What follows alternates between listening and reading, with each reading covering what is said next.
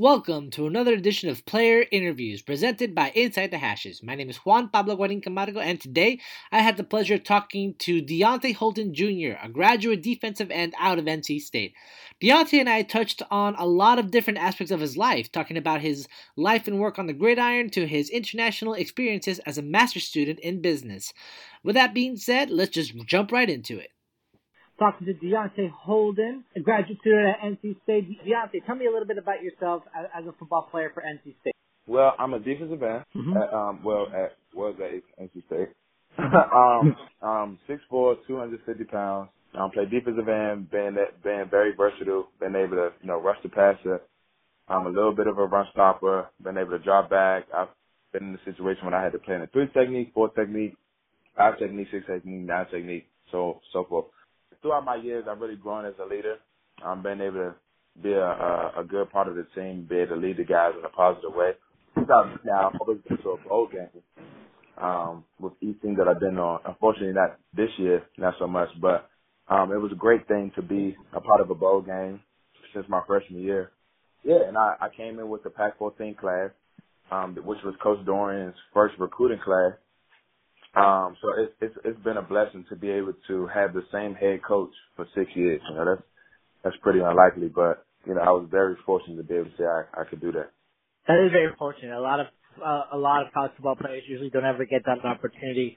There's always a lot of turnover when it comes to college football coaches. So, tell me a little bit about working that kind of a system, working consistently with the same coach. And you weren't just at NC State for 3 or 4 years, like a typical college athlete. You were there for 6 years. So what was that like, having that level of consistency while you were there? We always were taught to always be the best us. You know what I'm saying? We was always taught that. We was always taught to play hard, tough, and together.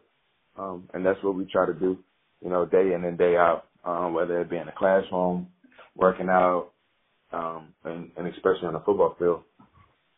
So that was the main goal. It was one pack, one goal. We all had one goal, and that was to win and try to get to a national championship or a bowl game, ACC championship, and so forth. So it's always been the same as far as the work ethic and the culture that we have, as far as just being hard, tough, and together. As far as Coach Dorian, he's always been a great guy, very supportive. And he always has, chase 2 dreams. You can't play on the football field if you don't have good grades. So that's the first dream is, making sure you're okay with school, aspiring to be whatever you want to be in life. And then the second dream is, it will manifest into football, because if your life is in order, then everything else that you're doing in football will be in order. Lots to touch on over here. The first thing we're going to dive into is your football career with NC State. You're a graduate student there, 6th year. And you've produced pretty effectively for NC State during your time there, but there was a time where you had to deal with a rash of injuries from 2014 to 2017. What was that like for you when it came to having to deal with these nagging injuries that just came up at the wrong time? Well, so a lot of people don't know. So I actually didn't really have any crazy injuries that really set me back from playing football. I had one major injury that affected my football career, and it was my foot. So I had a Lisfranc fracture, and a Lisfranc fracture is, some people consider it to be as bad as an ACL when you tear it, because you're out from playing football for about a year. But other than that, it was nothing that really restricted me from playing football for that long. So I really had to persevere through it and make sure that regardless of the circumstances, just stay positive, and everything is going to be okay, and I'm going to just keep working. Mm-hmm. And, you were able to, and coming back from the Lisfranc, in 2018, you had, one of your better years. You started 2 games, one against FSU, the other one against Louisville, and you finished the year leading the team in tackles for loss, despite only starting those two games. And that same year, you won the Comeback Injury Award, the Iron Wolf Award, I think it's called. Yes, sir. So for you, is that kind of a sense of endurance that you carry with you, that you can come back from anything? And is that something that you feel NFL teams would value once you start the draft process? Yes. Yes, I truly believe that. I truly believe that I'm a fighter. I truly believe that I'm very headstrong as to believing that I can get anything done as long as I put my mind to it. I'm truly a believer in, as long as you keep pushing forward and as long as you have a goal and you remember your why, you can get through anything. So I think that a lot of NFL teams will be able to, see that and say, obviously he perseveres through a lot. I stayed at NC State no matter how hard it was. And I remained loyal to NC State because I knew that, regardless of what happens, what's for me won't be taken away from me as long as I work hard. And that's what I live for, and that's what I stood by, and I made sure that I got it done no matter what.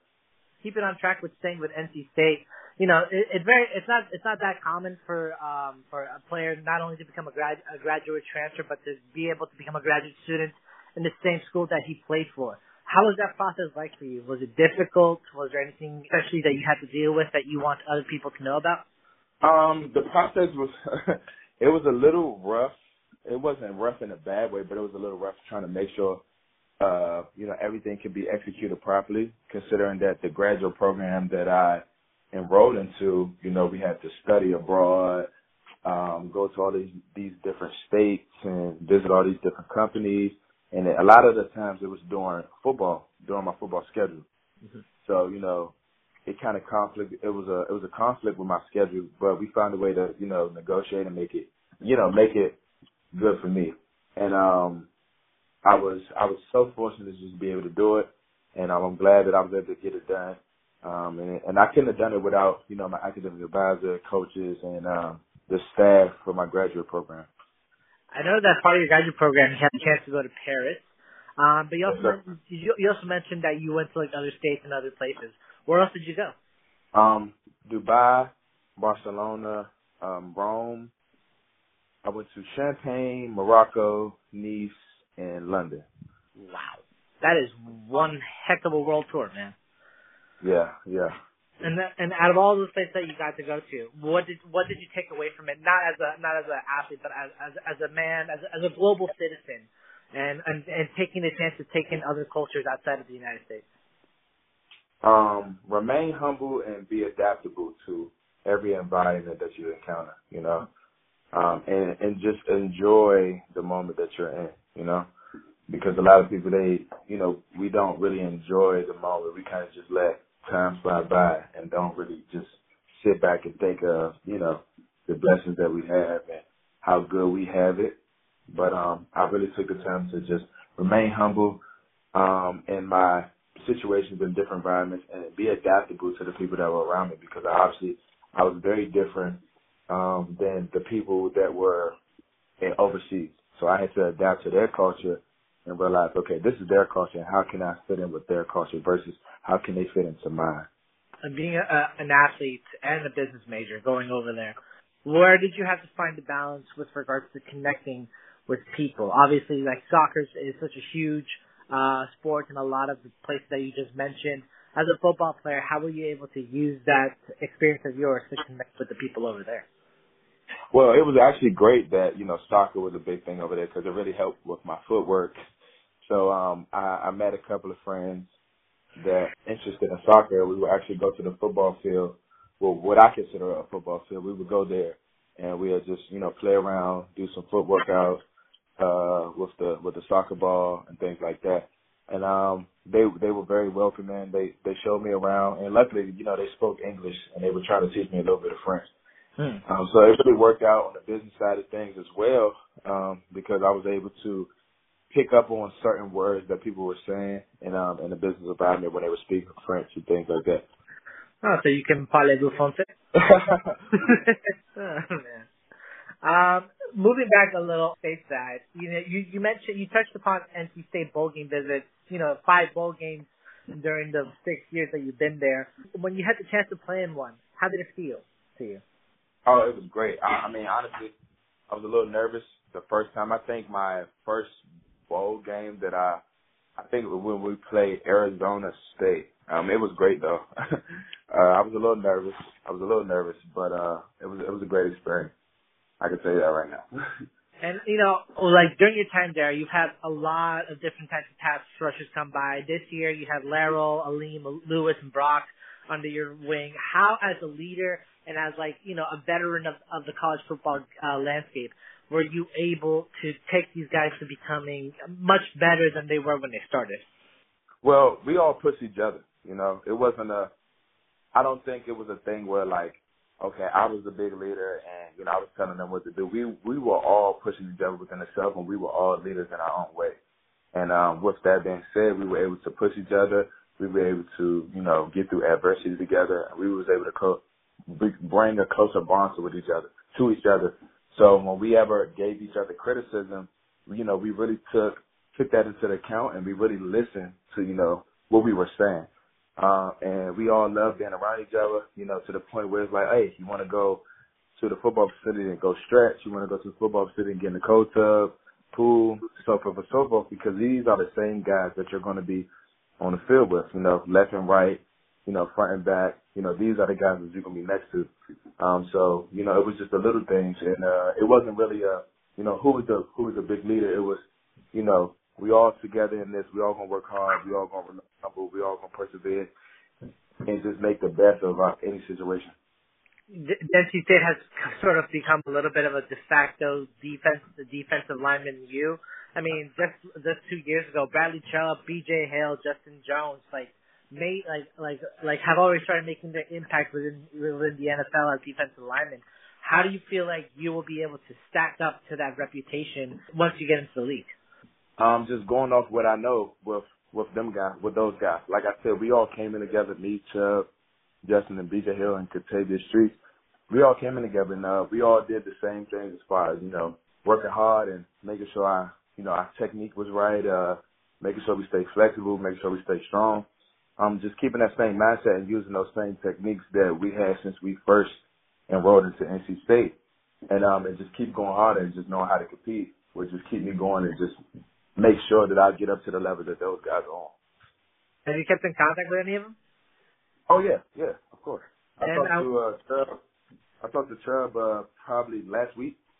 I know he had the ACL tear. And, you know, B.J. Hill doing well with the Giants. What have they told you with regards to their NFL experience that you think you can apply to you? To, you know, just work hard. It is a business. Have fun. And just have a positive energy. And, have positive energy, work hard, understand the business, and make sure you know the mental part of the game. The mental part of the game. That is the biggest thing about when you get to the professional league, the mental part. The physical part is also a factor, but as long as you can make sure that the mental part is down, you'll be fine. All right. Let's say I'm an NFL scout, right? I'm an NFL scout just evaluating you during the process. And I asked you simply, you know, defensive end out of NC State, what do you feel you can give to my team should we choose you in the draft process or pick you up afterwards? Like, what is your biggest asset that you can give us? My biggest asset is pass rushing. Being able to pass rush, being able to get to that quarterback. You know, quarter sacks, you know, wins championships, wins games, so forth and so forth. I'm really relentless with getting to the quarterback, using my hands, being violent, and having a high motor. You know, just never stopping. Never had to question my work ethic because I'm going to just keep going forward, no matter what happens. If anything, if I had to run into any trials and tribulations, I'm definitely going to conquer with whatever obstacle that I have to. And being a positive leader, being a positive role model, you know. Obviously, you have to follow before you can lead, especially when you get into the professional league. I have to be a great follower in order to be a great leader.